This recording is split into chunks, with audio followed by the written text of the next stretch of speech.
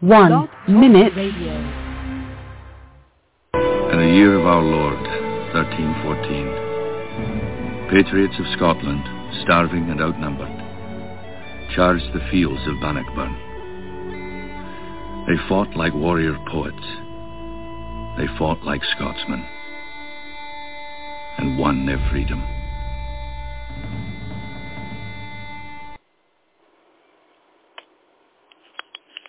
Alright, everybody.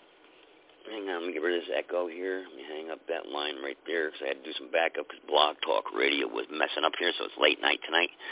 Let me see if I try to get it on YouTube here tonight. I want to do a share the screen here, and I'm not sure if I think I can here. I think I can do it. Share screen, yeah. Okay, great. That's great because we're going to do, let's see here. We want to do a window here. This is great. It's good news here because we're going to do American Freedom to Fascism by popular demand here. So we're going to share that. Share that. Very good. Okay. Share the screen. Good. All right, guys. And without further ado, we're going to go ahead and play the Freedom to Fascism by Aaron Russo. It's a very good documentary. Understands the way, gives you a good understanding of why things are happening the way they are today. It's going to reveal to you what the main source of our problem is in America, why we are broken as a country, why things cost so much, and who really controls us and why they control us. It's a good documentary. Pay attention. Hope you enjoy it. I'm doing it for you. American people lost because most politicians will sell their soul for $1. And now the Federal Reserve can issue dollars legally. As Mayor Rothschild said, give me control of a nation's money supply, and I care not who makes its laws. He knew that he and the other bankers would now control the laws of the nation.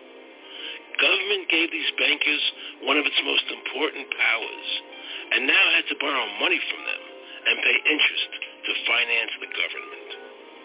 So the American people were forced to lower their standard of living and pay a graduated income tax to the government, just so the government could give these bankers more profits. President Woodrow Wilson, who signed the Federal Reserve Act into law, later said, in regret, I am a most unhappy man. I have unwittingly ruined my country. A great industrial nation is now controlled by its system of credit. We are no longer a government by free opinion, no longer a government by conviction and the vote of the majority, but a government by the opinion and duress of a small group of dominant men. The Federal Reserve was created by Congress in 1913, and it was entrusted with the power granted originally to the Congress by the U.S. Constitution to coin money and regulate the value thereof.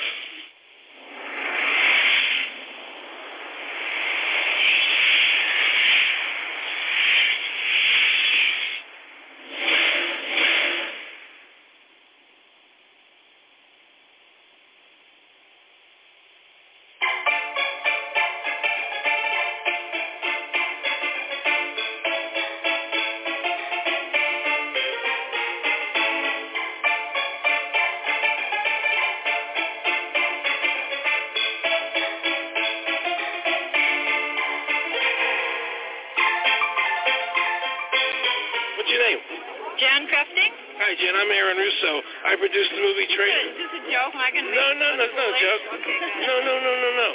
I produced the movie Trading Places with Eddie Murphy and The Rose with Bette Midler, many movies. I'm doing a feature film. And my film is about my quest to find out whether or not people pay income taxes. Do you pay an income tax? Yes, I do. You do? Yeah. Have you ever seen a law that requires you to pay an income tax? Have I ever read it? You mean in the page, black and white? No. So you pay the income tax, I assume? Of late. Well, actually, no, I didn't file last year, but, Okay. I'm sorry, is this on film? No, I paid my tax. My question to you is, have you ever seen a law that says you have to pay an income tax?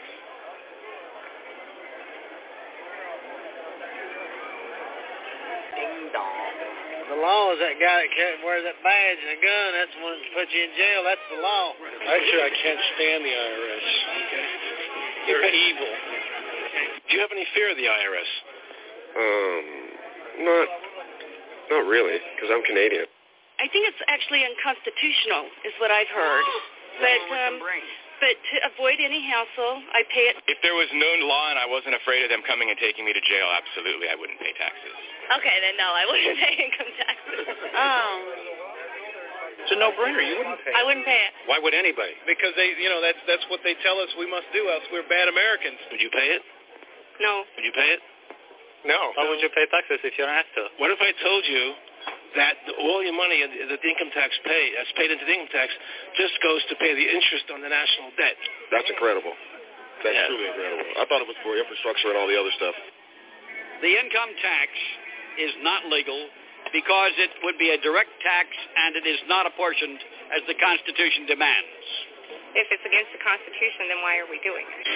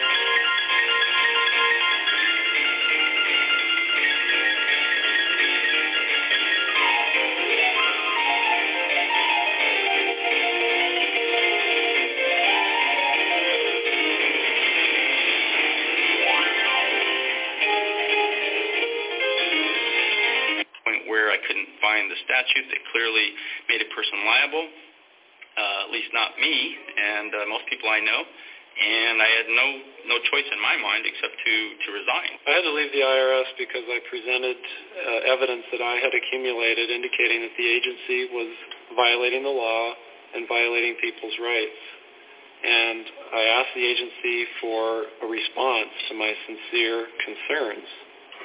And the answer I got was that they would not respond to my concerns and that they would provide me with the paperwork necessary to tender my resignation.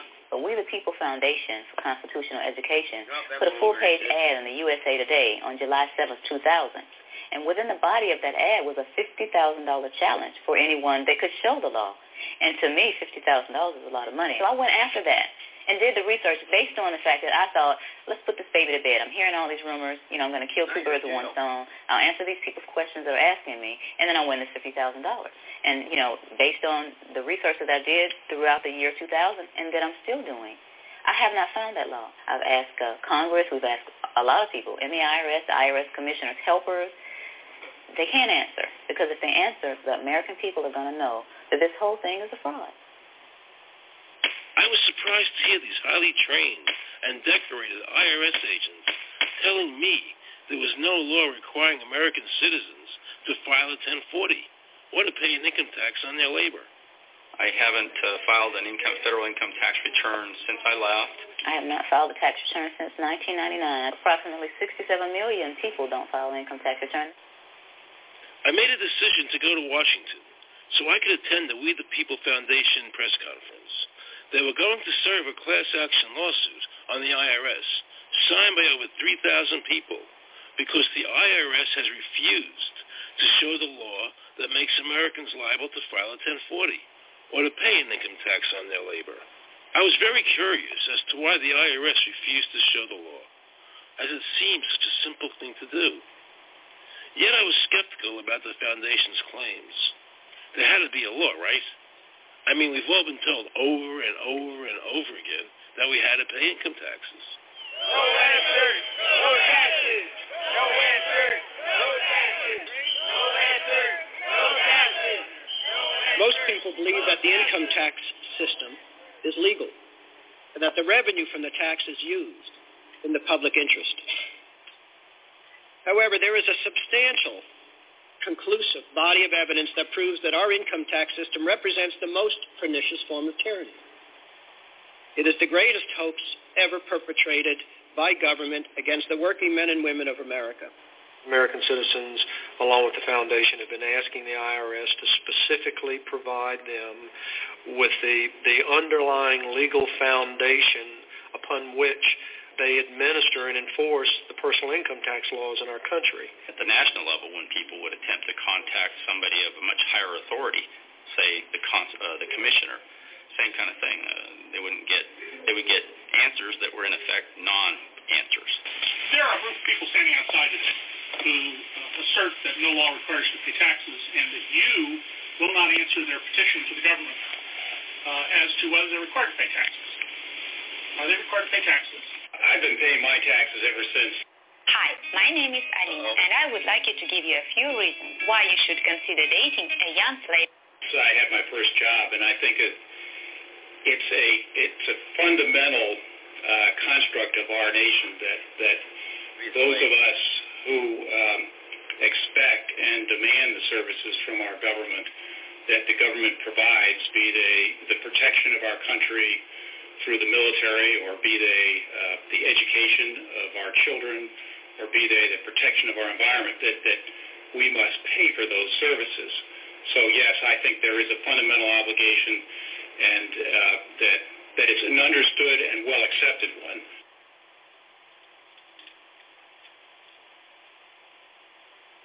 Joe Bannister and I had a meeting in the White House with President Clinton's economic advisor, Jason Furman. He accepted the remonstrance for the president.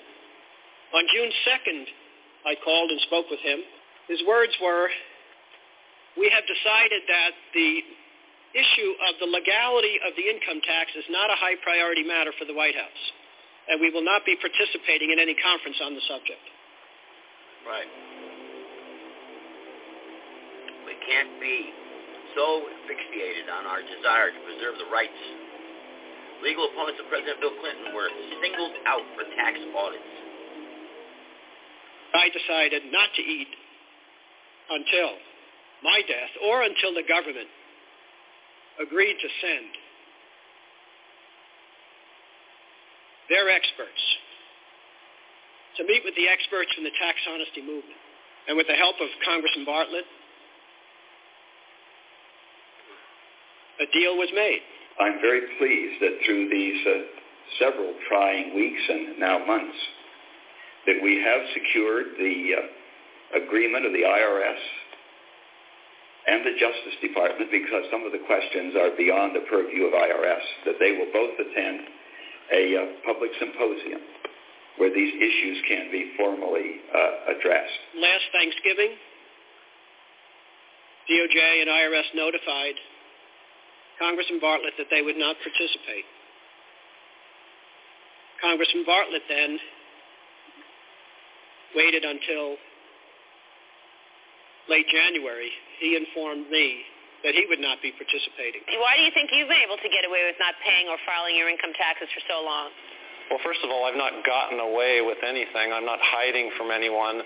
I'm simply asking the IRS to show me the laws that apparently require me to do these things, and they are suspiciously reticent to answer questions from me, and of course there are millions of other people, many other organizations who have attempted to get answers. They act very suspiciously when asked to simply sit down at the table with the American people and discuss what their obligations are.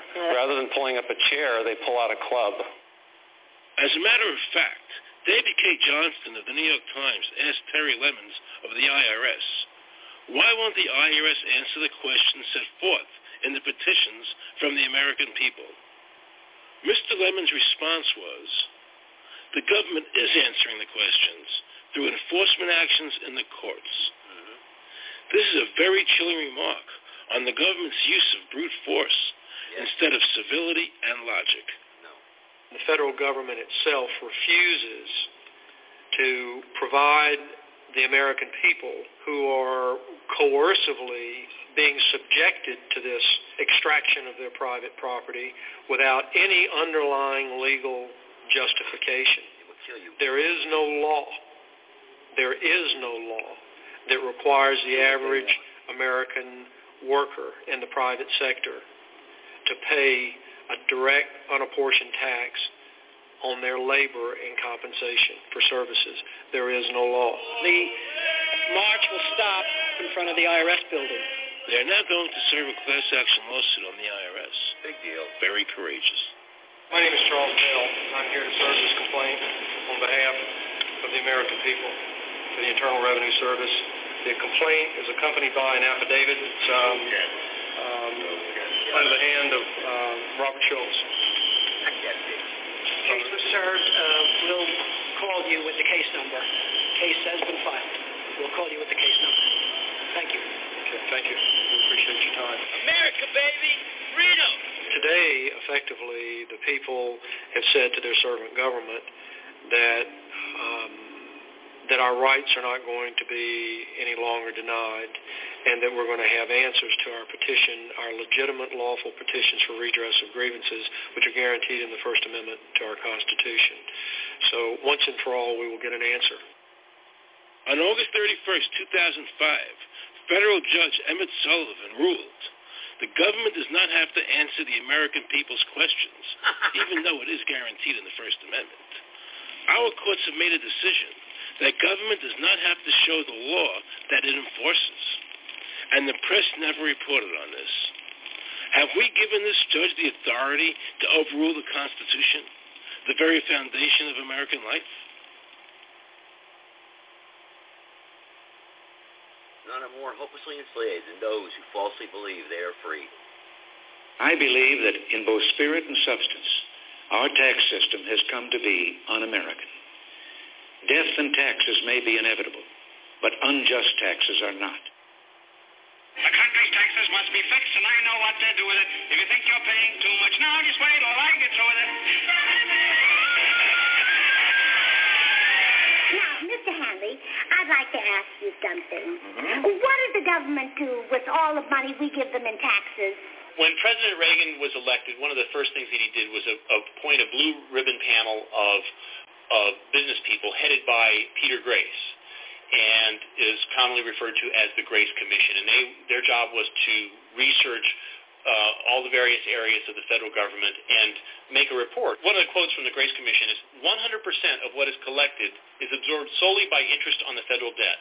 All individual income tax revenues are gone before one nickel is spent on the services taxpayers expect from government. If we pay the salaries of the congressmen and the senators, we're supporting them, aren't we? Well, Trump. Yes. Yeah. Well, then why can't we list them as dependents and deduct them? We've been brainwashed. People have been told, that you need this income tax system to fund government, which is absolutely ridiculous. I mean, my question is, well, if that's true, how did we fund government from 1776 to 1913?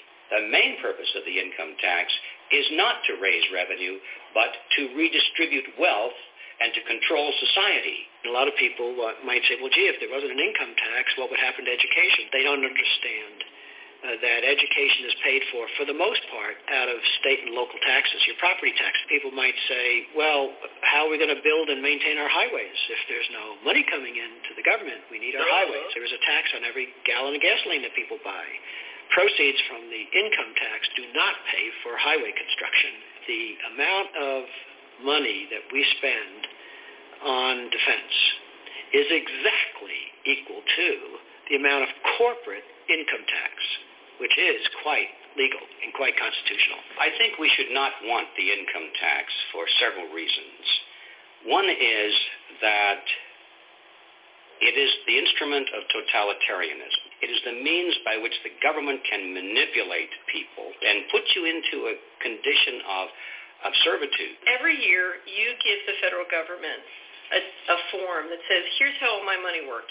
If you lie, you could go to prison. That's right. So you're required to give them a financial statement that under, the force of law could put you in prison if it's not impeccable, right? And under the law, they're supposed to do the same. They're supposed to give you back a financial statement that says, here's what we did with your money. Except you comply and they don't. In fiscal 99, the Department of Defense had $1.1 trillion of undocumentable adjustments. Obey.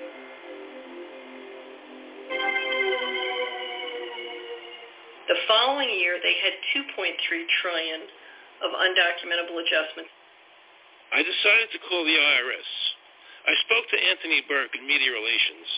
He was very nice to me, and I explained to him that I was an award-winning film producer and that I was doing a documentary on the IRS. He seemed a bit stunned by this, then explained to me that Commissioner Everson nor anybody else would go on film to discuss the income tax. But he did say he would call me back. I thanked him for that, but I couldn't help wondering, why was the government making it so difficult for people to see the law? So I decided to bring my crew down to the IRS building to see if I could find some employees to interview. And here's what happened. I bet you can't film me, that's it. Who are you to tell me I can't film here? What's the law? Just tell me where the law is that says that. Can you show me the law that says I can't film here? Is America a free country? I told him they couldn't film here, and he's asking 9 million questions. I told him that's the federal government law. Hey, I told him he couldn't film here. He told me he's a citizen and all that. So he told me I couldn't film him. He's saying, where's the law that says I can't film here? And I'm asking another question, sir. Then Homeland Security showed up. Oh, yeah. Because I was such a threat to Washington. That's right. You got a driver's license up? Yeah, I do. Put that away for you. After convincing Homeland Security I really wasn't Osama bin Laden, I kept wishing the IRS would allow me to interview somebody. Well, he's your friend. Why wouldn't they show the law? What were they so nervous about? I began to have a frightening thought. What if it was our own government we had to be afraid of? That's right. With that disturbing thought in my mind, I went to see a group of tax experts. You can look through the statute and look for the law that requires you to pay.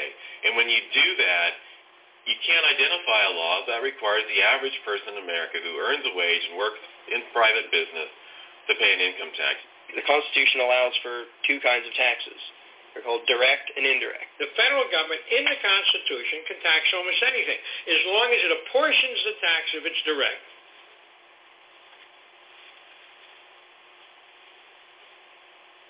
You will obey. Obey. Obey. The indirect tax is, for example, an excise tax. I can avoid the excise tax on gasoline. I can choose to ride my bicycle. I can avoid the excise tax on tobacco. I can choose not to smoke, or I can grow my own tobacco. Privilege. It's a privilege. The income tax, which is being applied now, doesn't meet the criteria of either direct or indirect taxes. The IRS claims that in 1913, the 16th Amendment, the Income Tax Amendment, allowed the government a third form of taxation. What was the Supreme Court's ruling on that? The Supreme Court in the case of Stanton versus Baltic Mining. I mean, what could be clearer than this? The provisions of the 16th Amendment conferred no new power of taxation. The Rushauer case also said that the 16th Amendment did not impose any new taxes and did not change any of the taxing restrictions of the Constitution. There were also several other major Supreme Court cases in that same period from 1916 up until about 1923. Stratton Independence versus Hobart, Southern Pacific versus Lowe, Bowers versus Curbo Empire, Burnett versus Harmel, Doyle versus Mitchell. It's actually very simple. Congress tried to enact an income tax in 1894. The Supreme Court said that's unconstitutional. When the Supreme Court says something is unconstitutional, it's unconstitutional.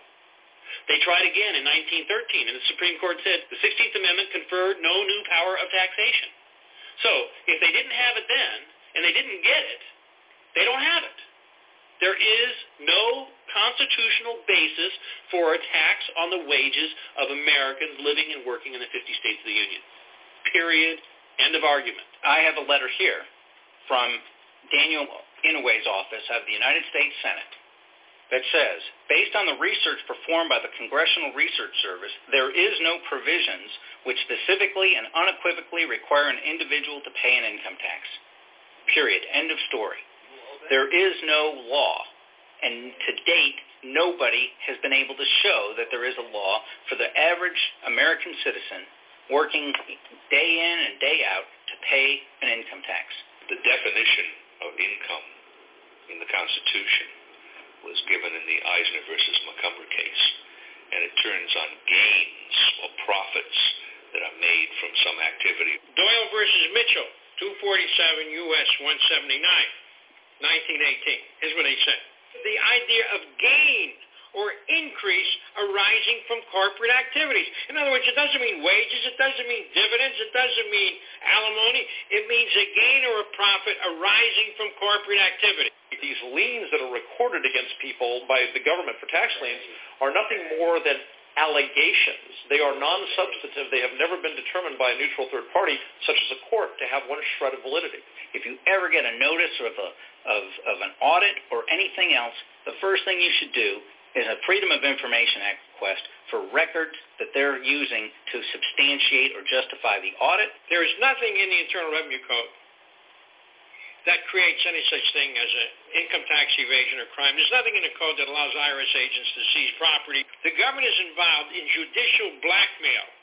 The government knows that if it legally seizes somebody's property, that person doesn't have the funds and he can't even get a lawyer who can help him. I conducted investigations in the Title 18, the Criminal Code, the U.S. Criminal Code. And in there, the statutes and the regulations are very specific as to what's violating the statute. In the Internal Revenue Code, Title 26, there's nothing specific in there. I mean, even the FBI is feared the IRS. You have to understand that an agency which will unlawfully impose a tax that doesn't exist is not going to care if we, the people, don't know what our rights are. They're not going to tell us. If Americans just learned that the IRS was actually knowingly deceiving them, that would be enough for them to rise up and put a stop to it. This small booklet includes the Constitution of the United States, the Bill of Rights, and Declaration of Independence. We got to watch football. This is a document that every citizen should read. It's a document which freed an entire nation. I want to have fun. This is the Internal Revenue Code, and this document, and the unlawful application of this document by the Internal Revenue Service has enslaved the nation that this document attempted to free. I was very impressed with the people in the tax honesty movement. They weren't kooks. They were highly intelligent, well-researched, and very genuine. I was wondering why I never heard about all these Supreme Court decisions in the media. So I really wanted the IRS's point of view, because to get the true story, it was imperative I hear both sides. I kept wishing Anthony Burke would call me back. He seemed like an honest man. I then proceeded to call my message machine. Hi, this message is for Aaron Russo. This is Anthony Burke at the Internal Revenue Service. Let me suggest some people that you might want to think about talking to. One would be Don Alexander, who's a former commissioner who's here in town in Washington. Another would be Sheldon Cohen, who is both a former commissioner and former chief counsel. All those guys, I think, can answer your question about, where in the tax law it says that you have to pay taxes. Wow, good news, I thought. So I called Sheldon Cohen because he used to be the IRS commissioner. He wrote the tax code, and he was also general counsel to the IRS. He is a true expert, and I couldn't find a better person to answer my questions. Amen. He graciously agreed to my interview.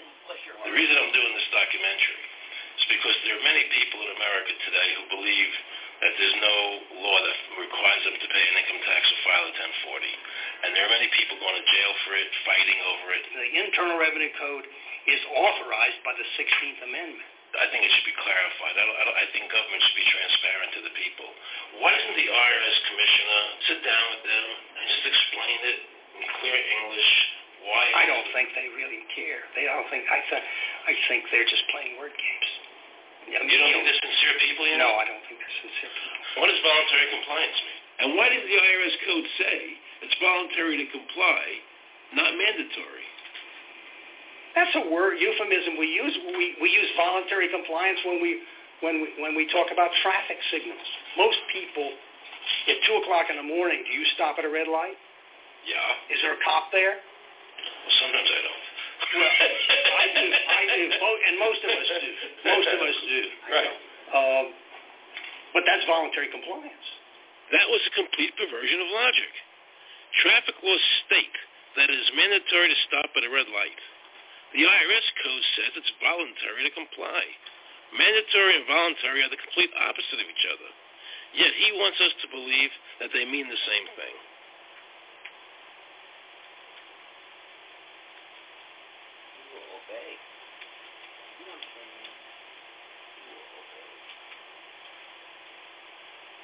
So can the government criminally prosecute somebody of information put on their 1040? Yes. Right, so doesn't that violate the Fifth Amendment? No. But the Fifth Amendment says I don't have to do anything that incriminates myself. Well, it doesn't incriminate you to put your income down. But you said before I could be put in jail for it. The commissioner wants us to believe that although the IRS demands that you fill out the 1040 and you can go to jail for it, that they are not violating your Fifth Amendment rights of self-incrimination. That is absurd. Isn't it true that the word income is not defined anywhere in the Internal Revenue Code?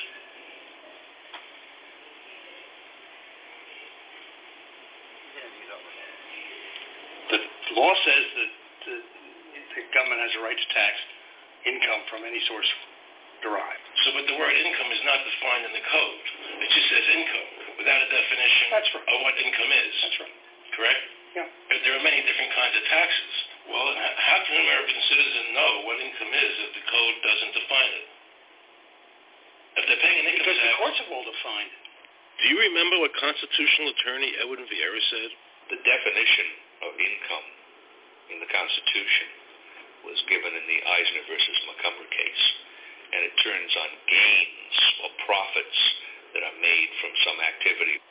So the Supreme Court has ruled income is not wages, it's not labor, it's gain from corporate activity. I believe that a man's labor is his private property. That's your view, but it's not the law. The Supreme Court's even said your labor is your private property. When I go to work for somebody, it's a trade. It's an even exchange. I do some work, you give me some money.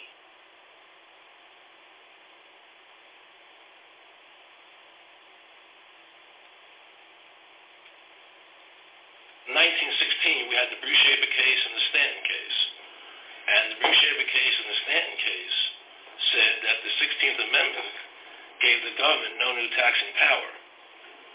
I'm not going to argue the niceties of that with you. And it came up again in a case called Peck versus Lowe, where the Supreme Court said the 16th Amendment did not extend Congress's taxing power to any new or accepted subjects. In other words, if you weren't taxable before the 16th, you weren't taxable after the 16th. Today I interviewed a juror. Okay, I was sat on a case. And they found the person not guilty for lack of filing. Okay? And I asked her why they found him not guilty. And she said because the IRS couldn't show us the law that made him liable to file a 1040. All they need to do, if there is a law, is to show us the law, which, of course, they never did. And the reason they didn't do it was why? Because there is no law. Title 26 requires you to file a return. But doesn't Title 26 have to be in compliance with the Supreme Court decisions? You're going to take a 1920 case and superimpose it on the whole Internal Revenue Code that was written after it? No, that's not. I can't believe what I just heard. Rewind. You're going to take a 1920 case and superimpose it on the whole Internal Revenue Code that was written after it? No, that's not. Remember he said earlier the Internal Revenue Code was authorized by the 16th Amendment? The Internal Revenue Code is authorized by the 16th Amendment. Remember, the Supreme Court said the 16th Amendment did not give the government any new taxing power. These decisions have never been overturned. Let's listen further. Can the lower courts overrule the Supreme Court? No. How are they putting people in jail today for not paying a tax on their labor when the Supreme Court said they don't have to?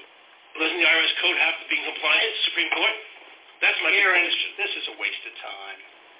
Well, because whatever I say, you're not going to believe. He's right. I don't believe him. And neither should you. He wants us to believe we should obey the IRS code, which is being enforced in violation of the many Supreme Court decisions. If the Supreme Court made a decision... Thank you, Aaron. I think we're finished. I'm sorry, Mr. Cohen, you're doing that. Well, I'm sorry that you constantly re-argue the point. You're liable because the law says that you're liable, and the courts say the law says you're liable, and that's why you're liable. You see, he's talking about the lower courts, who are not in compliance with the Supreme Court, as they have to be. Doesn't the court have to be in compliance with the Supreme Court? The Supreme Court has so held. Where? You caught me unprepared. I'll come back. No, I don't want to do that. But let me ask you a hypothetical question. No. You're making silly arguments here. Why is the Supreme Court decision a silly argument? Well, because it's inapplicable. That made my heart stop. He just said Supreme Court decisions do not apply to the IRS. That's the behavior you would expect from a totalitarian country, maybe China or Russia or Cuba. Not from America. They're just making up the law as they go along. Now I knew the tax honesty movement was right.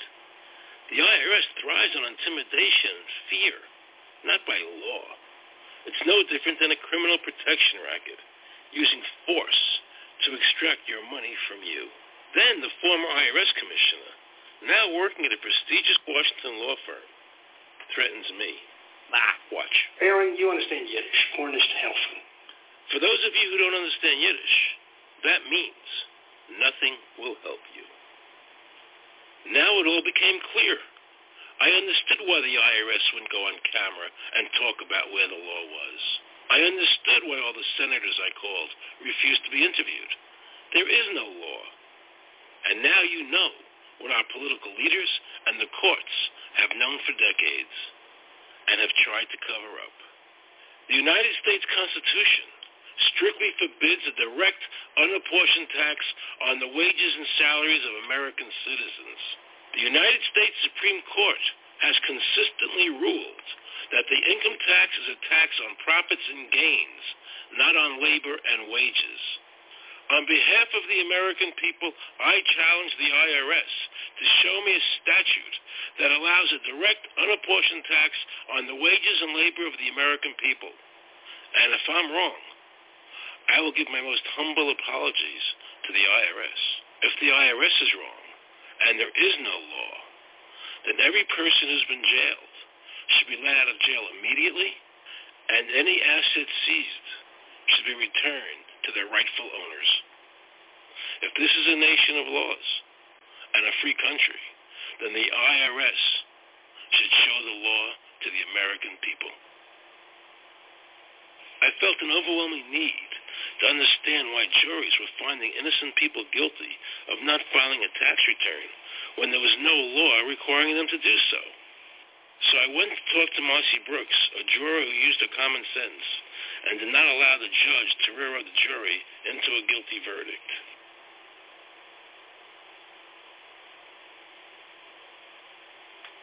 He was being tried for 4 counts of not filing his income tax. Okay. And our question was, well, what is to decide? Either he did or he didn't. It never occurred to us that he might actually be innocent while at the same time not filing.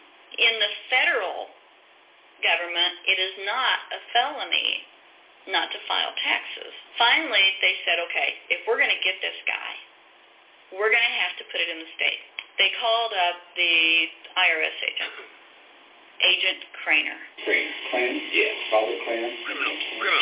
This is Ken Doherty, who's also an investigator with the Department of Revenue. This is a request for a copy of the delegation of authority order. Right, and I talked to my boss about that, and he said that my badge is that. Badge is the authority. And I thought it had to be right. The last question that the defense asked him was, did you write any of this down? And Agent Craner looked right at him and right at us, and he said, I never wrote anything down. And yet when we saw the video, there he was, writing notes, you know. And so I'm thinking, okay, at this point, the judge is supposed to say, Agent Craner, it is clear that you have committed perjury. It wasn't even noticed. It finally came to the climax. Mr. Harrell looked right at the prosecutor, and he said, I will tell you the same thing I have told over and over again to government officials. You show me the law that requires me to file a tax return, and I'll be glad to do it. And again, I ask, under what is the requirement that you claim under the part of duty stuff? And the requirement under the regulations is what section? My question to you is, what particular act are we discussing here that I'm liable to do these things that you claim I'm liable to do? Your exact question would be again? Okay, what is the section that what? But I guess I'm still not understanding your question, Mr. Harrell. Well, you must be familiar with what that you have the police powers to enforce. The prosecutor absolutely ignored him. And he started slandering Mr. Harrell. Just started attacking his character. They're calling us tax cheats. They're calling us fanatics. They're calling us weirdos. I don't care what you call me, but I have one question. Where is the law? Show me the law. Can't let this turn into a rational debate, because if they do, they lose it.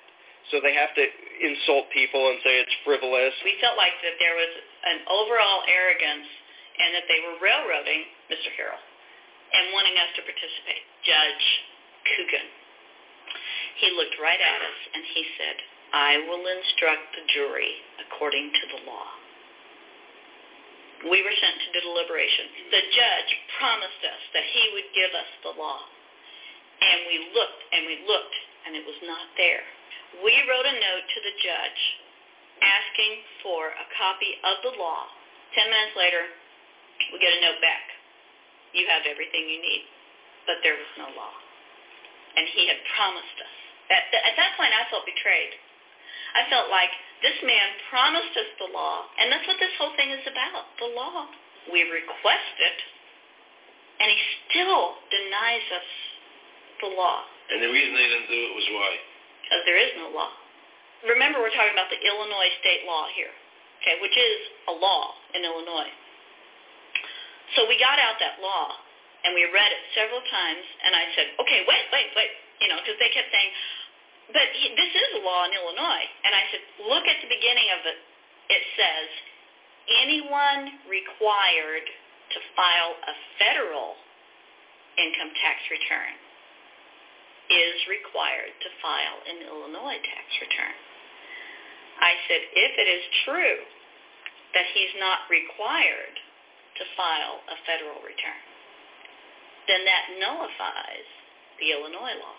Two people. They kept saying, but he's going to get by with it. And I said, what is he getting by with but his rights? If there is no law, he's not breaking a law. He's just standing on his rights. Are we going to deny him that? That's when this one juror sat back and kind of rolled his eyes and he said, you mean we don't have to pay taxes?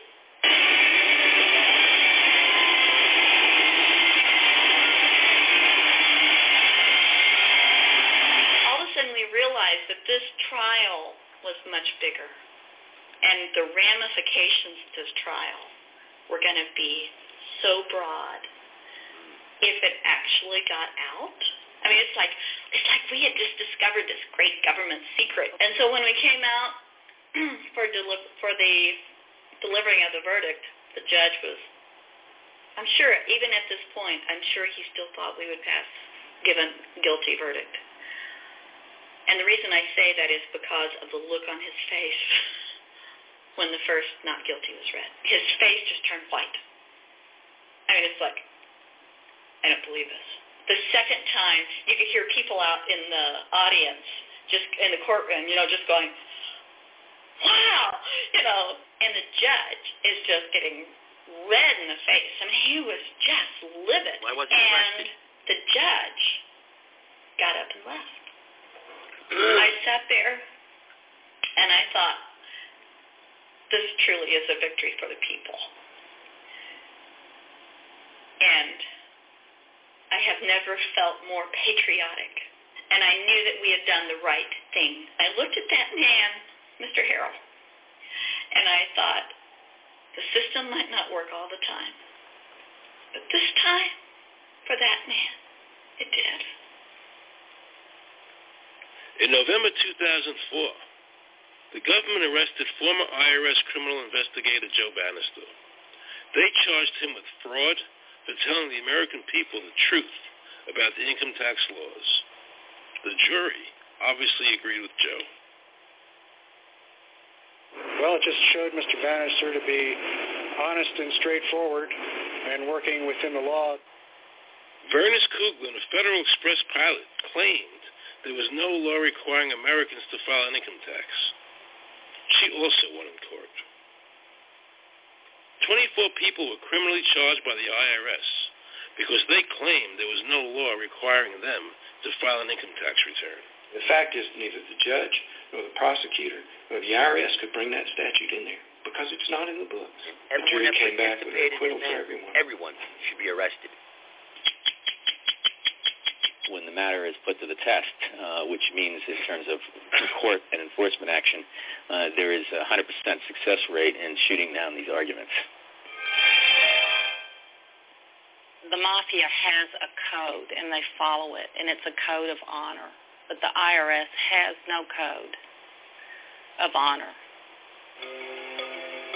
The IRS selectively audits taxpayers who were poor and vulnerable. They routinely fabricated evidence against taxpayers. They encouraged agents to stick it to taxpayers. Meet Judge Dawson, a federal judge presiding over the Irwin Schiff tax case, who denied Irwin the ability to prove to a jury that there was no law requiring Americans to file an income tax return. He denied Irwin the right to prove to a jury there was no law by stating, "I will not allow the law in my courtroom." But the judge made sure the government never had to show the law as written by telling the jury, "You must follow the law as I give it to you." Nobody can know what the law is because the law is what the judges say the law is. The lower courts today will not allow people, especially in tax cases, to bring in Supreme Court decisions as their evidence.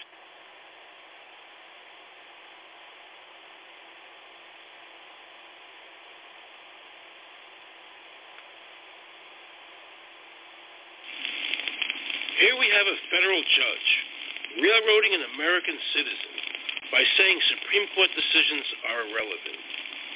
And again, nothing from the press defending our freedoms.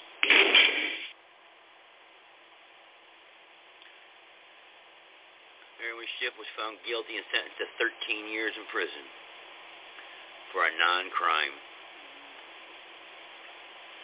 So if you ever find yourself as a juror on a tax case, be sure to ask the judge to show you the statute written by Congress that allows the government to tax the wages of the American people. If the judge can't show you the law, then how can you possibly, in good conscience, convict someone and destroy their life? Because that's America. The pages of history shine in instances the jury's exercise of the prerogative. Let's see how the IRS treated one of America's greatest heroes. Here we go. And someone I cherished as a child. Joe Louis was an American icon. Victorious in his first 27 fights, the Brown Bomber quickly rose to heavyweight champion of the world. His 1938 knockout of German Max Schmeling, who represented Hitler's Aryan ideal, earned him the admiration of millions of Americans. Is watching carefully. Louis measures him right to the body, a left hook to the jaw, and Schmeling is down. The crowd is high. Right after Pearl Harbor was bombed, Joe had a title fight where he donated his fee to Navy War Relief. Well, I'm not working for nothing. I'm working for my country, and I think that's about the greatest piece of work that anybody can do.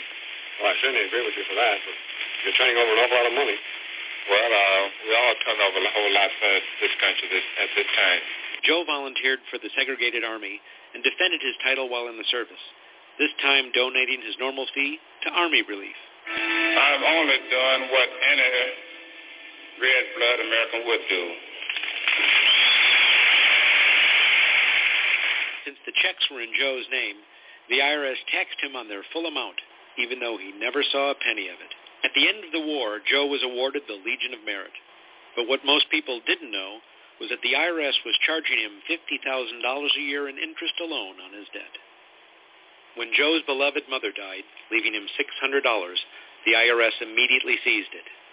They also confiscated all of his children's trust funds.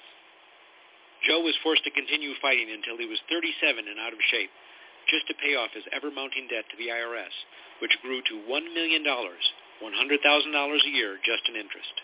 At the end of his life, Joe was forced to become a greeter at a Las Vegas hotel just to make ends meet. It was a shameful thing to see a man like him, great fighter, great human being, being humiliated and destroyed in this manner, because after all, when you owe Internal Revenue money, no matter what you have, they take away from you. And they took a lot away from Joe Louis. That's right. They will. Former German opponent Max Schilling paid for Joe's funeral. What a shame. What a shame. That's America.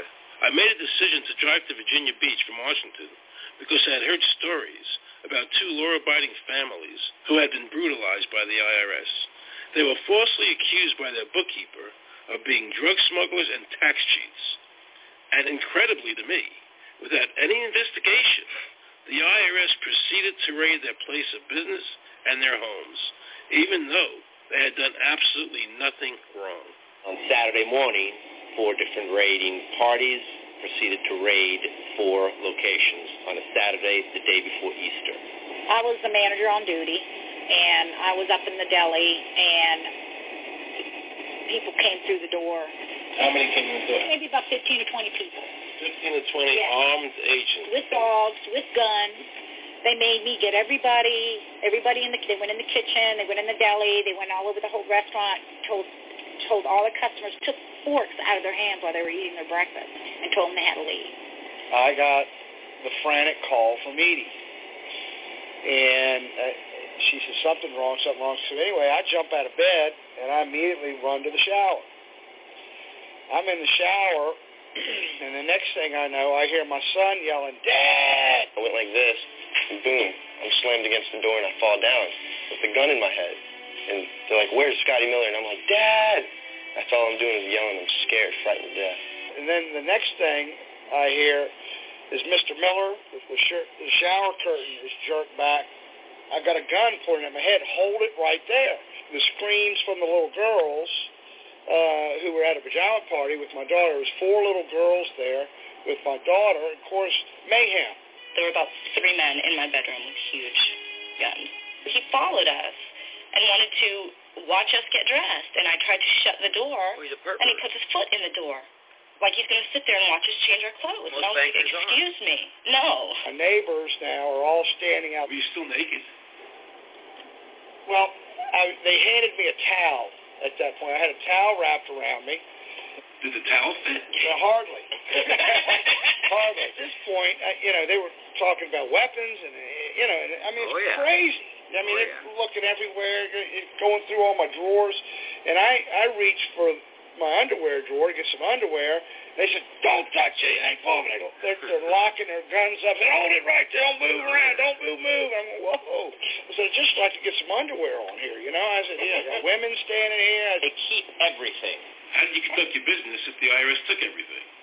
We had to do it out of a shoebox so we could keep going because we requested these things, and I'm told that the government's really not, once they do raid and so forth, they're supposed to at least let you, until you're charged with something, continue your business. This wasn't the case. They kept everything. So you were never even charged? Absolutely not. Charged with what? And when you speak IRS, the whole world shrivels up.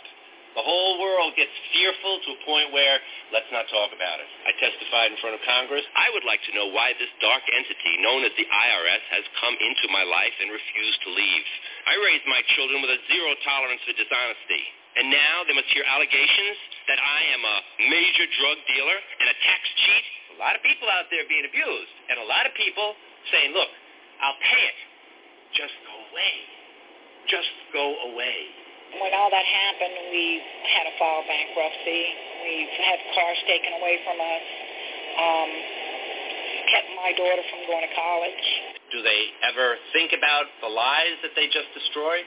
They think about the ruination of homes and property? No. In this case, we would have never thought this could happen to us. We've never done anything wrong. How can this happen in America when, in my case, personally, I thought that I was doing everything right. I've served my country. I've been to college. At least I've done something in my life. I got a speeding ticket one time. I paid my taxes for 40, 50 years, whatever it was. I've never been audited. What happened here? I had this really uncomfortable feeling in the pit of my stomach as I was thinking to myself, how did America transform itself from being a truly free country with a servant government where our individual rights were protected by our Constitution to being a country that talked about being free but really wasn't?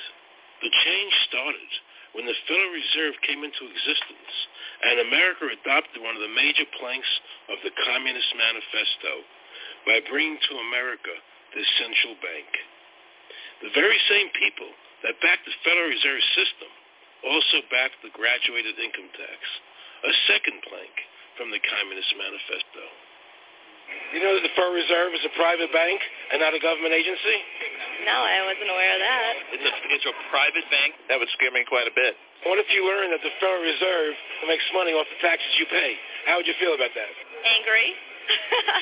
Like I'm feeling right now. I would feel cheated by my government. I'd be angry. It's really frustrating that we're paying money for something that isn't benefiting us in any way whatsoever. Kind of sucks. They're pretty much in control of everything. That's true. I decided to drive back to Washington to see Dr. Ron Paul. He had been a congressman for over 20 years. I had met him previously in 1998 when I was running for governor of Nevada, and I knew him to be an honest and sincere man. And I thought he'd be very helpful in letting me know what the future holds for the American people. Who owns the Federal Reserve? It's secret, and we can't find out what's happening. But the Congress created it, and it's authorized in the Constitution. The government borrows money from a private corporation using the name Federal that prints United States on it, and then it pays back to the Fed, which is owned by private banks. We don't know who all those private banks are. The money that the government is paying back to the private bankers is the money that comes from you and me. Why in the world would the American government borrow money and pay fees on it when it has the authority to make the money itself interest-free? The Federal Reserve is no more federal than Federal Express. I've never seen a full list of ownership for the Fed. I don't think anybody has. The government works for a private bank, and the private bank works for its owners, the true masters. People talk to me about, the issue of Republican versus Democrat, as if they don't get it. And I say, look, here's the way you get it. It's organized crime. All you do is you call the Republicans the Genoveses, and you call the Democrats the Gambinos. The people at the top, they treat it like a crap game, like it's their crap game, like they're making lots of money. Occasionally, somebody at the table shoots each other, but the moment anything threatens their crap game, they all unite to protect it. They're both controlled by the same financial, economic, and corporate interests. Once the banks get into the picture and they form a partnership with the government gives them the legal power now to create bank-issued money backed by the coercive power of government to require everybody to accept that bank money. In the course of the last century, they have converted this nation from a nation of independent freeholders to a nation of employees. And they're just one step away from being serfs. Most people spend the great bulk of their money for taxes, interest, and inflation. And all of that money goes to these two groups that comprise the cartel and their partner, the federal government. It's not a coincidence. So if Congress used its legal authority to shut down the Federal Reserve System, the American people would be much better off. Government should create, issue, and circulate all the currency. Creating and issuing money is the supreme prerogative of government and its greatest creative opportunity. Adopting these principles will save the taxpayers immense sums of interest, and money will cease to be the master and become the servant of humanity. Abraham Lincoln. Young people today are conditioned practically from the cradle on up to think that credit is a wonderful thing. You don't want to damage your credit. You want to do what you can so that you can go to the bank and get a good loan.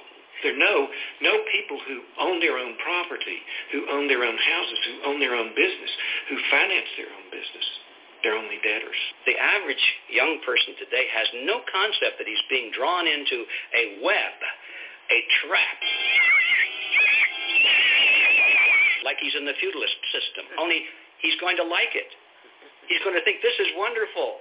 I got my new red Corvette, and I'm in debt for the rest of my life, but I'm looking good. The decision was made. Let's get all the debt up, let's move the jobs abroad, and instead of re-engineering your skills, we're going to dumb down America, and so the middle class will disappear. Really what most of the people in this country have become is food for the debt machine. When a person borrows money, it puts a noose around their neck and makes them servant to the lender, which is exactly what the Federal Reserve System is designed to do. That's right. And now our Congress, so dominated by the banks, is helping them to entrap people even further by passing new bankruptcy laws, making it more difficult for the people to declare bankruptcy and get a fresh start, while at the same time allowing the banks to charge very high rates of interest.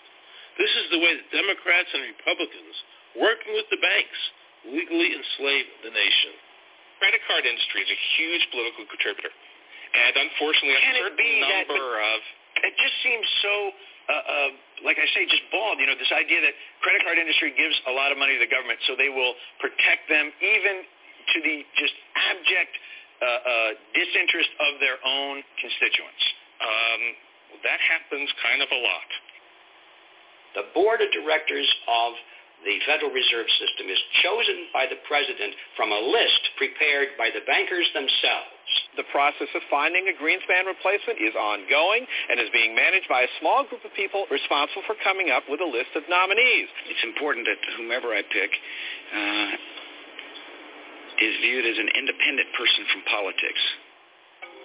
If the American people ever allow the banks to control the issuance of their currency, the banks and corporations that will grow up around them will deprive the people of all property until their children wake up homeless on the continent their fathers conquered.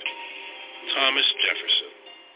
So the Federal Reserve is actually an illegal entity functioning within government. It's illegal, and what we have given to this so-called agency is the authority to counterfeit money. Do you have any points of view about the Federal Reserve and how the Federal Reserve operates? They just enter something on a computer. Oh, you need $20 billion today. Here's $20 billion, but they got that out of thin air. It came out of thin air.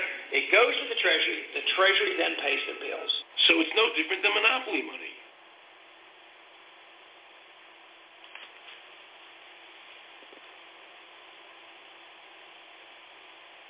The cost of living is so high today because the Federal Reserve and the federal government have destroyed the purchasing power of the dollar.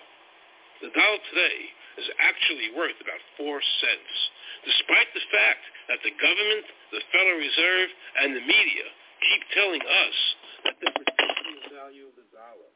This is a lie. All countries who have ever attempted to create money on thin air, the currency is eventually destroyed. Why did we give a monopoly of creating money out of thin air to a private corporation? The result is exactly the same as if someone were picking your pocket every year, because that's exactly what they're doing. Originally, paper was a receipt, which is used as evidence that the money exists. Over the years, of course, the government has disconnected the paper from the actual tangible substance, which is money. So now we have a piece of paper which is evidence of nothing. In the past, people were able to take their receipts, the paper, to the bank and get the real money, the gold, in exchange for the receipts. This limited the amount of money that could be printed, thereby protecting the purchasing power of your savings. You don't have to worry. That's good, because I work 3 jobs, and I feel like I contribute. You work 3 jobs? 3 jobs, yes. Uniquely American, isn't it? I mean, that is fantastic. In the absence of the gold standard, there is no way to protect savings from confiscation through inflation. There is no safe store of value. The gold stands as a protector of property. No, he's wrong on that. Alan Greenspan, before he went to work for the Federal Reserve System. Now Alan Greenspan and the other central bankers want you to believe that the receipt, the paper, is the real money. This is nothing more than sleight of hand. It's a magician's trick.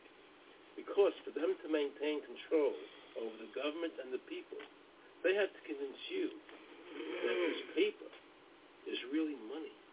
Because that is the essence of their power and our powerlessness to maintain control over our own government.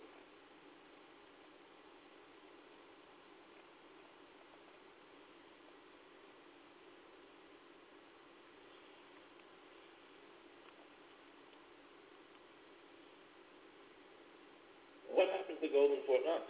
Nobody really knows. When I served on the Gold Commission, I asked them to really, do another audit. I remember it was 15 to 2. They said, we don't need to audit the gold. It's supposed to be the American people's gold, and so we would like an accounting to tell the American people what is there. I've been told that the Federal Reserve has taken control of the gold as collateral for the dollars they print. They list gold on their balance sheet. Well, how could the Federal Reserve, this private bank, list gold on their balance sheet? They claim they're holding that for the Treasury. So that puts private bankers in control of American gold. They could have taken all of America's wealth. That's a possibility. Shouldn't the Congress stand up and say, where is the American people's gold? They're not audited. They control the money of America, and it's not audited? There is no audit. Oh, wait a second. Doesn't the Federal Reserve work underneath the Congress? Congress ignores their responsibility to do any oversight. The president really has no control, nor does the Congress have any control over this cartel. It just has the appearance of control. In the final analysis, the Federal Reserve bankers, with the help of the Democrats and Republicans in Congress, have swindled the American people. They have taken the true wealth of America, the gold, and given us a piece of paper in return. And again, not a word from the press. These frauds are going to continue until Congress is no longer intimidated by the Federal Reserve bankers, and Congress uses their legal authority to shut down the Federal Reserve System and to stop this loss of our freedoms.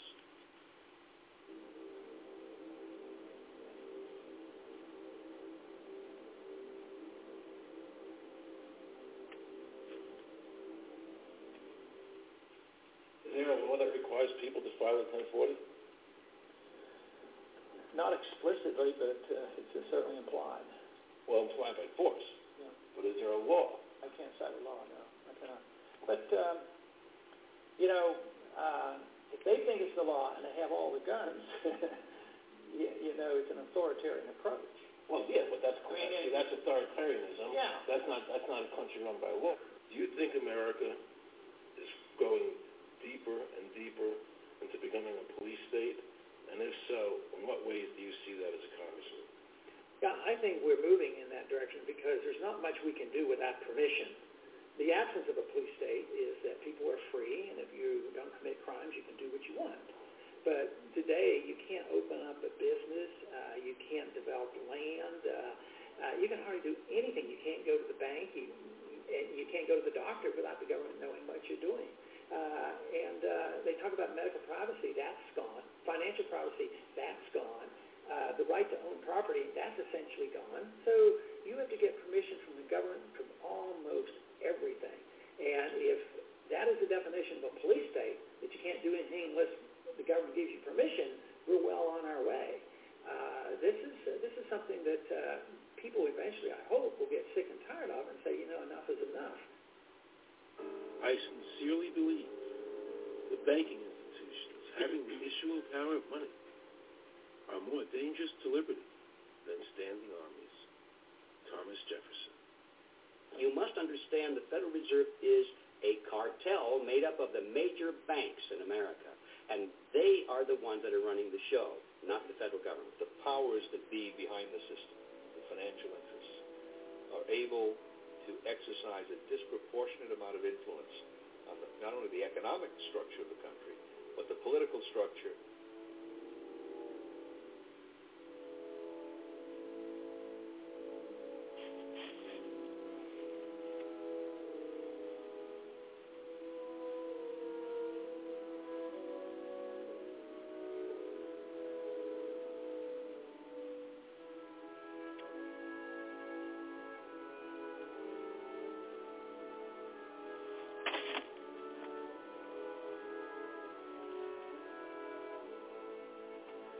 this would be like the ultimate reaching of government into our personal health lives, which would be unbelievable, and not even our government, some, bureaucratic, diffuse, multinational, secretive government.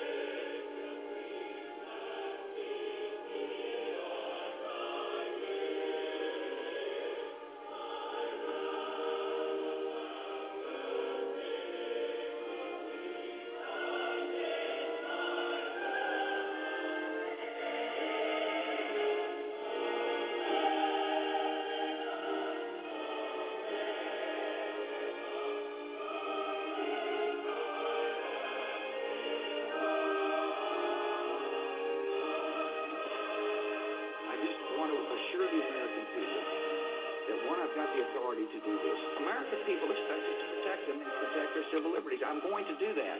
Preserve, protect, and defend the Constitution of the United States. The Constitution of the United States. So help me God. So help me God. So help me God.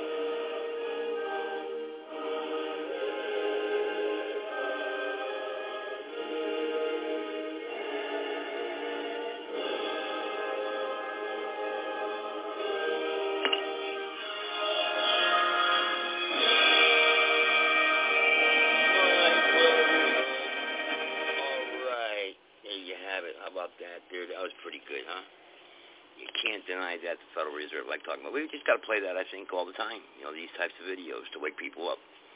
The microphone can hear me here. I have some trouble here. This one's all right. Here we go. Well, guys, it's late. I figured I'd play the Federal Reserve for you. How about that, man? This is an old documentary. This is Aaron Russo. He passed away actually of cancer. So God rest his soul. He's a true patriot. Let me see. I'm trying to get the phone board here, see if anybody's on queue here. I can't know where the hell is my damn phone board at. Oh, the show's still going. Hang on a second here. Where the heck is the show link at? There it is. Oh, boy. Let's see here. There we go. Right. It's 657-383-0616. That was a pretty good documentary there, huh? What do you think, people? I didn't know I've had anybody on here listening or watching. Where's Ron Reck at? Where was your show at, Ron Recker? I was looking for your show, and I had to do Aaron Russo tonight. See that? I had to get everyone's brains thinking.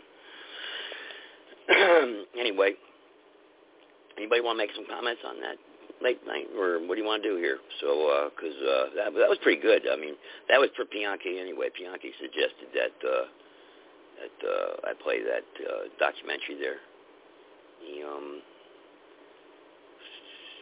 Aaron Russo's Freedom to Fascism. So, anyway, yeah. How about the IRS, huh? Criminals, huh? Doesn't it make you angry? Now that, if I go to the store tomorrow or something and they charge me taxes, I'm going to be pissed. You know what I mean? I'm going to be freaking pissed. I'm just reading the chat room here, guys, real quick. I didn't know you guys were in the chat room talking. I don't know what the hell you guys are doing. Let's see here. About 5 of you in the chat room there. Oh, there he is. Just wanted to pop in. Oh, yeah, okay, yeah. Is Ron Reck on right now? Is he on? Is he doing a show right now? I'm tired, man. I'm freaking... it's about that time of the month where I gotta crash and pick up I gotta be like a bear, you know. I gotta go get my rest. So, let's see here. You gonna do a show? Joe, everyone went to Mixer. See. Oh, Mixer, huh? Why you went to Mixer? Why you guys going to Mixer, man? Shit. All right, you guys went to Mixer. All right, let's see. Where's the Mixer? Went to Mixer. See my post above. Okay. All right, there it is. All right, well, let me see if I can get over to Mixer then. I don't think I've ever tried going over to Mixer. I think I did one time about 3 weeks ago when you did it. Can't freaking copy and paste that shit. There it is right there. See if I can get over there.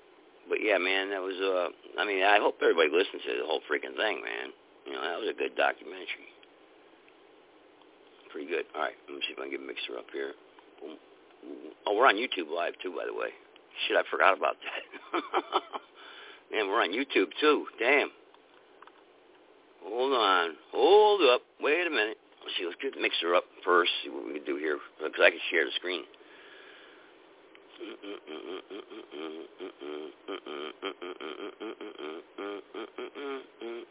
The Mixer isn't working. Why? Come on, man, with this bullshit. All right, hang on. Let me see if I can get over to Mixer with them. Maybe I have too many windows open. I don't know. Let's share this tab. All right. Okay. Come on, nothing's happening. Nothing's happening, Mixer. Nothing is happening. I got a white screen here. And a little dot in the center just spinning around the circle. That's about what's going on. Share this tab. Share this tab. No, that's for me. Come on, man. Nothing's going on here. I'll try doing it in another window. Hang on. Do I got to use Google Chrome or something, or what's up with this? Go back to my freaking chat room here and take a look. Ron, I can't get in, man. I can't get in there. Joe, everyone wants to make sure I'm doing the link there for the Mixer, and nothing's happening. Try it again. I'm trying to follow you over there, man. You know. Let's do that like that. Nope, nothing's happening. So Mixer's not working. I don't know. I'm not on Facebook no more. I got kicked off. I don't know. I can't get in there. I'm blocked. So I don't know. I can't get in there on Facebook, so I don't know what the hell's going on. And I've been on Facebook ever since it first came out, man. What do I got? I got all the friends you could possibly get. I got, about 10,000 supporters or something? Somewhere around there. You know, I don't know. But I can't get on Facebook. I'm kicked out. They did that. So for some reason, there's a two-way authentication thing or whatever. It calls your phone number. You know, when you put in your password, then it calls your phone number or something. But the phone is calling. I haven't had that phone for that phone's gone. So I can't. So I have no way to get logged in. So I uploaded my ID. That was like 2 weeks ago or a week ago. So they haven't gotten back to me. So I guess I'm off Facebook. I'm on Twitter X. I'm freaking getting tired here, so I don't know. I'm about ready to put the equipment up here and bunker down in the bunker and crash for a couple of days. Let me see here. Well, Ron, hey Ron, are you there? I can't get the Mixer thing to work, and it's not doing nothing. It won't do nothing. So are you on there or what? All right. Well, I don't know. Not answer me. Are you in Mixer? All right. Well, let's share the. Go to here. All right. Here we go. That was pretty good. Let's go back. Let's see if there's any more playing on here.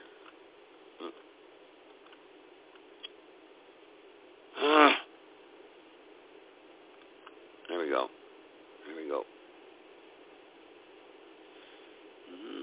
Oh, there's some more stuff to after this, so let's play it. Go ahead, what the hell?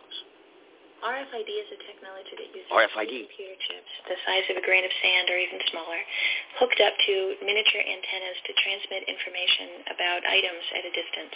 Back in 1999, Procter & Gamble, Gillette, and MIT got together to find a way to commercialize this technology and make it small enough, make it efficient enough, and make it low cost enough to essentially, their dream is to put one of these tiny computer chips on every physical item manufactured on planet Earth. The latest technology for identifying people at the point of sale, for identifying people when they make purchases, is actually the implantable chip that you can actually embed directly into human flesh. It's a tiny glass capsule about the size of a grain of rice. It contains an RFID computer chip with a coiled antenna, and it can transmit information also at a distance. Cool, man. I'm going to be chipped. Can a microscopic tag be implanted in a person's body to track his every movement? There's actual discussion about that. You will rule on that. Mark my words before your tenure is over. Homeland Security folks, Department of Defense, and others have expressed an interest in being able to more closely monitor the U.S. populace. And one way to do that, of course, would be being able to determine who buys what and where they take those things. She sounds like she's an RFID. Sounds like she got chips shoved up her ass. Radio waves can travel through walls, they can travel through wood, they can travel through the things we normally rely on to protect our privacy. For example, your purse, your backpack, your pocket, anything you're wearing or carrying. Kraft Philadelphia cream cheese has been tagged with RFID and sold to consumers, as have Mach 3 razor products and other Gillette razor products without the knowledge of the consumer. One of the tiny chips could actually even be the dot on the letter I on the back of the fine print on a package that you purchased. They were talking about having reader devices in every airport, on every bus, on every train, on every port, on every dock. One of the most worrisome applications of RFID are proposals to put them into cash, meaning that you would be able to track every banknote, where it had been, who it had been issued to, and create, in essence, an audit trail. That would essentially take away the anonymity of cash that we now enjoy today. The ATM machine itself, as the money came through the roller device, would be reading each number, and they would know who you are because, of course, you identify yourself at the bank before you take money out. And down the road, when you go to pay at a major retailer, it would also be possible for them, as they're putting the money into the cash drawer, to simply feed it through a little reader device. It would go in, it would tag that number and transfer possession from Aaron Russo, say, to Walmart. Once everything you do is tied down to a single number and there is no longer the ability to pay with cash, then all it takes to render you a non-citizen is to simply turn that chip off. You will no longer be able to really participate in any function in society, including buy food. So through the implementation of the Federal Reserve System, the American citizen has gone from being a private individual who had real money, gold, in his possession that was private, to a citizen who has no privacy because all money is now being digitized. They can deduct whatever amount of money they want out of your digits whenever they want. They can trace you whenever they want. You'll be at their mercy.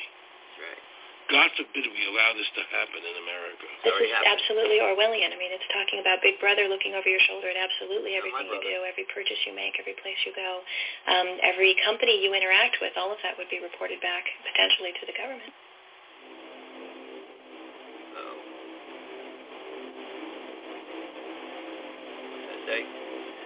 It's all both small and great, rich and poor, free and bond, to receive a mark in their right hand or in their forehead. Hello? Pizza Palace, guaranteed to have in 30 minutes or it's free. This is Mary. May I take your order? Hi, Mary. Yes, I'd like to order. This is Mr. Kelly? Yes? Thank you for calling again, sir. I show your national identification number is 610-204-999-8-45-54610. Is that correct? Yes. Thank you, Mr. Kelly. I see you live at 736 Montrose Court, but you're calling from your cell phone. Are you at home? I'm just leaving work, but I'm... Oh, we can deliver to Bob's Auto Supply. That's at 175 Lincoln Avenue, yes? No, I'm on my way home. How do you know all this stuff? We just got wired into the system, sir. Oh, well, I'd like to order a couple of your double meat special pizzas. Sure thing. There'll be a new $20 charge for those, sir. What do you mean? Sir, the system shows me that your medical records indicate that you have high blood pressure and extremely high cholesterol. Luckily, we have a new agreement with your national health care provider that allows us to sell you double meat pies as long as you agree to waive all future claims of liability. What? Do you agree, sir? You can sign the form when we deliver, but there is a charge for processing. The total is $67 even. $67? Well, that includes the delivery surcharge of $15 to cover the added risk to our driver of traveling through an orange zone. I live in an orange zone? Now you do. Looks like there was another robbery on Montrose yesterday. You could save $48 if you ordered our special Sprout Submarine Combo and picked it up yourself. Comes with tofu sticks. Those are very tasty, sir. Good value, too. But I want double meat. Well, I'm sure you can afford the $67 then. You just bought those tickets to Hawaii. They weren't cheap, eh? Oh, but I see you checked out the budget beach bum at the library last week. Up to you, sir. All right. I'll get the Sprout subs. Good choice, sir. Gotta watch that waist if you're hitting the beach, eh? 42 inches. Hey. Wow. Man, I'd say tofu and Sprouts is like required. That's how much? Just between you and me, there's a $3 off coupon in this month's Total Men's Fitness magazine. Your wife Betty subscribes to that, right? Anyhow, clip that and it's $19.99 even. Whoa, looks like you maxed out on all your credit cards. Bring cash, okay? Have we become so controlled and so ignorant about our rights that big institutions and big government can do whatever they want with us, even without our approval? I knew for certain the founding fathers would resist to the death what is happening in America today. They're gone. And I, for one, will not accept a national ID card. And if nobody accepts a national ID card, and nobody can board a plane with that one, then let the airlines go bankrupt. No. And if you can't open a bank account in a big money center bank, then open an account in a small local bank. And if we can't walk into a federal building, I personally would consider that a blessing. Don't allow these institutions to dictate to us how we conduct our lives. Too late, we already lost. This is America, and we have free choice. No, we don't. We the people have all the power. No, we don't. Not the government. Yes. Government gets its power from us. No, it doesn't. Not the other way around. Think of all the men and women who died in all our wars, fighting for freedom. What a shame. Not Federal Reserve bankers. Do you think they sacrificed their lives so that Americans could be chipped like a dog? Yes. So we could all have a homing device inside us? Yes. No. This ID card is the last step before they implant us. And that's precisely the reason nobody should accept one. And you know what they're going to do? They're going to call in the propaganda machine, the media, and try and sell this as if it were in everybody's best interest. We're working on a product that we have called internally a PLD. PLD stands for Personal Locating Device, which is an implantable GPS for which our company owns a patent. The hybrid of the two of these products, being Digital Angel and Verichip, is what we call PLD. PLD should be in prototype form by the end of this year, by December of 2002, and we are already working with the Food and Drug Administration as well as legislative agencies with these products and ultimately with the PLD.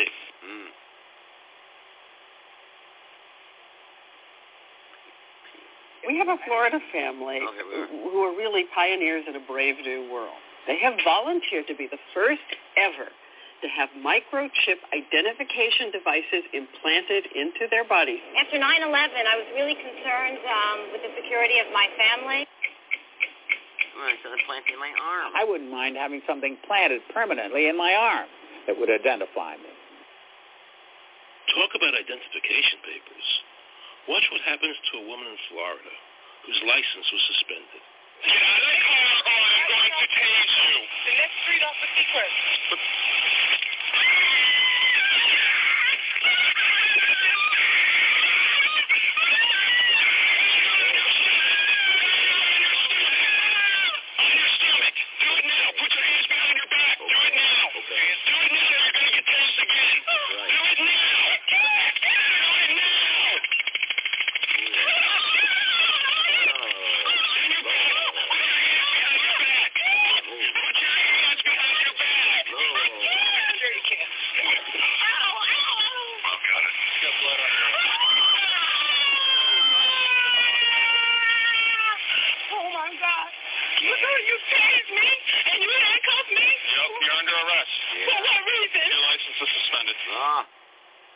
All the power is in the people.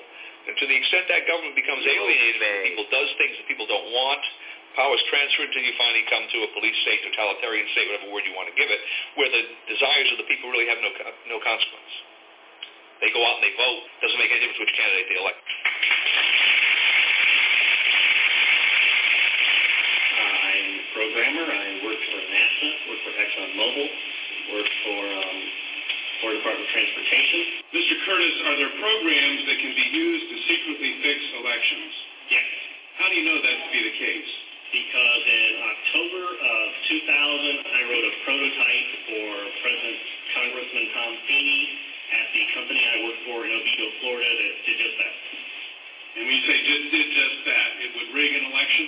It would flip the vote 51-49 to whoever you wanted it to go to and whichever race you wanted to win. Right. And would that program that you designed be something that elections officials that might be on county boards of elections could detect? They'd never see it. So how would such a program, a secret program that fixes the election, how could it be detected? You would have to view it either in the source code or you'd have to have a receipt and then count the hard paper against the actual vote total. Other than that, you won't see it.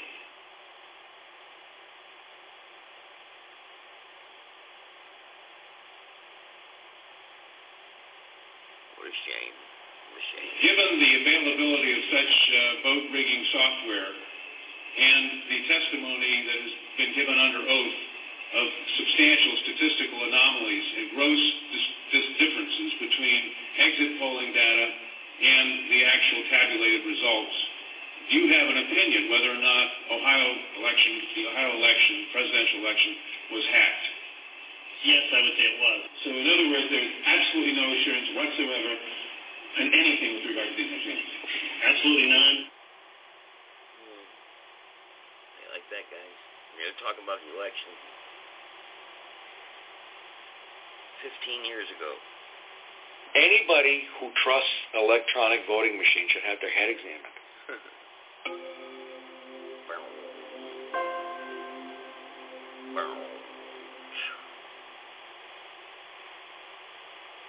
Many of the voting machine companies are owned and operated by foreign agencies. That's right. Dominion. Italy, right? Guy over in Italy owns Dominion or something. Oh, yeah. Now we can see a new world coming into view. A world in which there is a very real prospect of a new world order. The new world order will be built. An end run on national sovereignty, eroding it piece by piece, will accomplish much more than the old-fashioned frontal assault. Council on Foreign Relations. Oh, yeah. We shall have world government, whether or not we like it. That's right. The only question is whether world government will be achieved by conquest or consent. We'll obey. Paul Warburg, Council on Foreign Relations and architect of the Federal Reserve System. There's a group that get together internationally, and they sort of play God with our money. You think that's part of what George Bush said was the one world order? They can't have a new world order only with, a world police, military. Right. I think the financial system ultimately is even more important than the guns. The central bankers of the world are working together to create a one-world government. Yes, they are. A global police state as sinister as anything George Orwell ever wrote about, where every person on the planet Earth will have an RFID chip implanted, where the bankers and the governments can monitor every transaction you make. A chip in everybody would be the universal monetary system par excellence. Yep. Because there'd be no escape from it. And you'd be totally under the control of those who issue the electronic impulses in that chip. Their strategies are being accomplished through the World Trade Organization, the International Monetary Fund, and the Bank for International Settlements, which is the central bank for all the central banks of the world. Most people don't have a clue that these unelected private bankers actually control the governments of the world. They have financed and profited from every war since World War I without concern for humanity. The war in Iraq is an attempt by the Federal Reserve and their partner, the Bank of England, to control the Middle East and to make it a part of the New World Order. To defend the New World Order, U.S. soldiers will have to kill and die. Arthur Schlesinger, Counselor on Foreign Relations. Military men are just dumb, stupid animals to be used as pawns in foreign policy. Henry Kissinger, Counselor on Foreign Relations.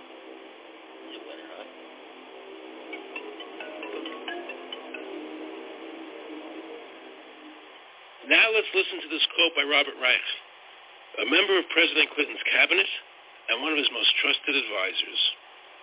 The dirty little secret is that both houses of Congress are irrelevant. America's domestic policy is now being run by Alan Greenspan and the Federal Reserve. America's foreign policy is now being run by the International Monetary Fund. When the president decides to go to war, he no longer needs a declaration of war from Congress. Dr. Carol Quigley, professor from Georgetown University, who was also President Clinton's mentor, said in his book, Tragedy and Hope, the powers of financial capitalism had a far-reaching aim, nothing less than to create a world system of financial control in private hands, able to dominate the political system of each country and the economy of the world as a whole. And then President Clinton's Deputy Secretary of State, Strobe Talbot, said, in the next century, nations as we know it will be obsolete. All states will recognize a single global authority. That's right. All these supposed free trade agreements, NAFTA, GATT, CAFTA, are truly nothing more than the governments of the world and the central banks working together to create a one-world government. They are not free trade. These treaties are government-managed trade, and they are destroying the American worker. Through these treaties, the bankers are actually beginning to control the laws of the world. The fact is that this relationship between the bankers, the government, and the huge multinational corporations is the very reason why the government no longer enforces its immigration laws. The bankers want a one-world government without borders, and the American government is obeying them. If the government was so worried about terrorism, why are they leaving the borders open? But at the same time, telling American citizens they need an ID card with an RFID chip.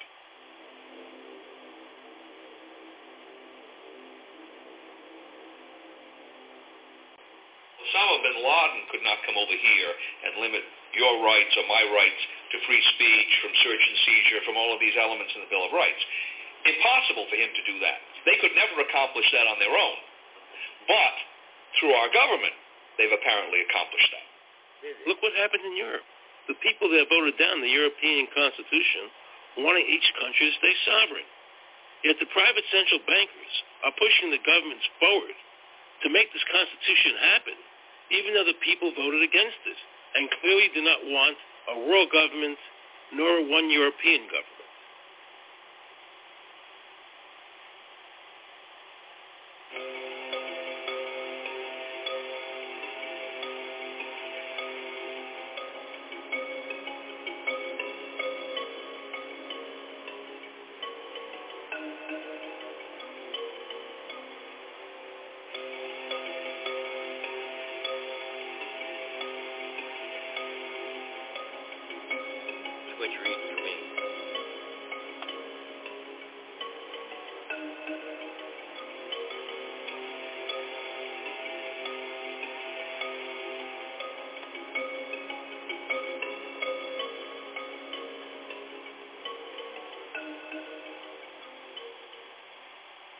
Now pay close attention to this quote by David Rockefeller, and you'll understand what is happening in the world today and where the American people are heading as a nation.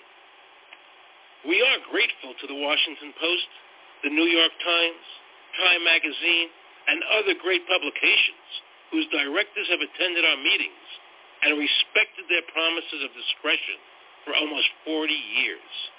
It would have been impossible for us to develop our plan for the world if we had been subjected to the lights of publicity during those years. But now, the world is more sophisticated and prepared to march towards a world government. the supranational sovereignty of an intellectual elite and world bankers is surely preferable to the national autodetermination practiced in past centuries.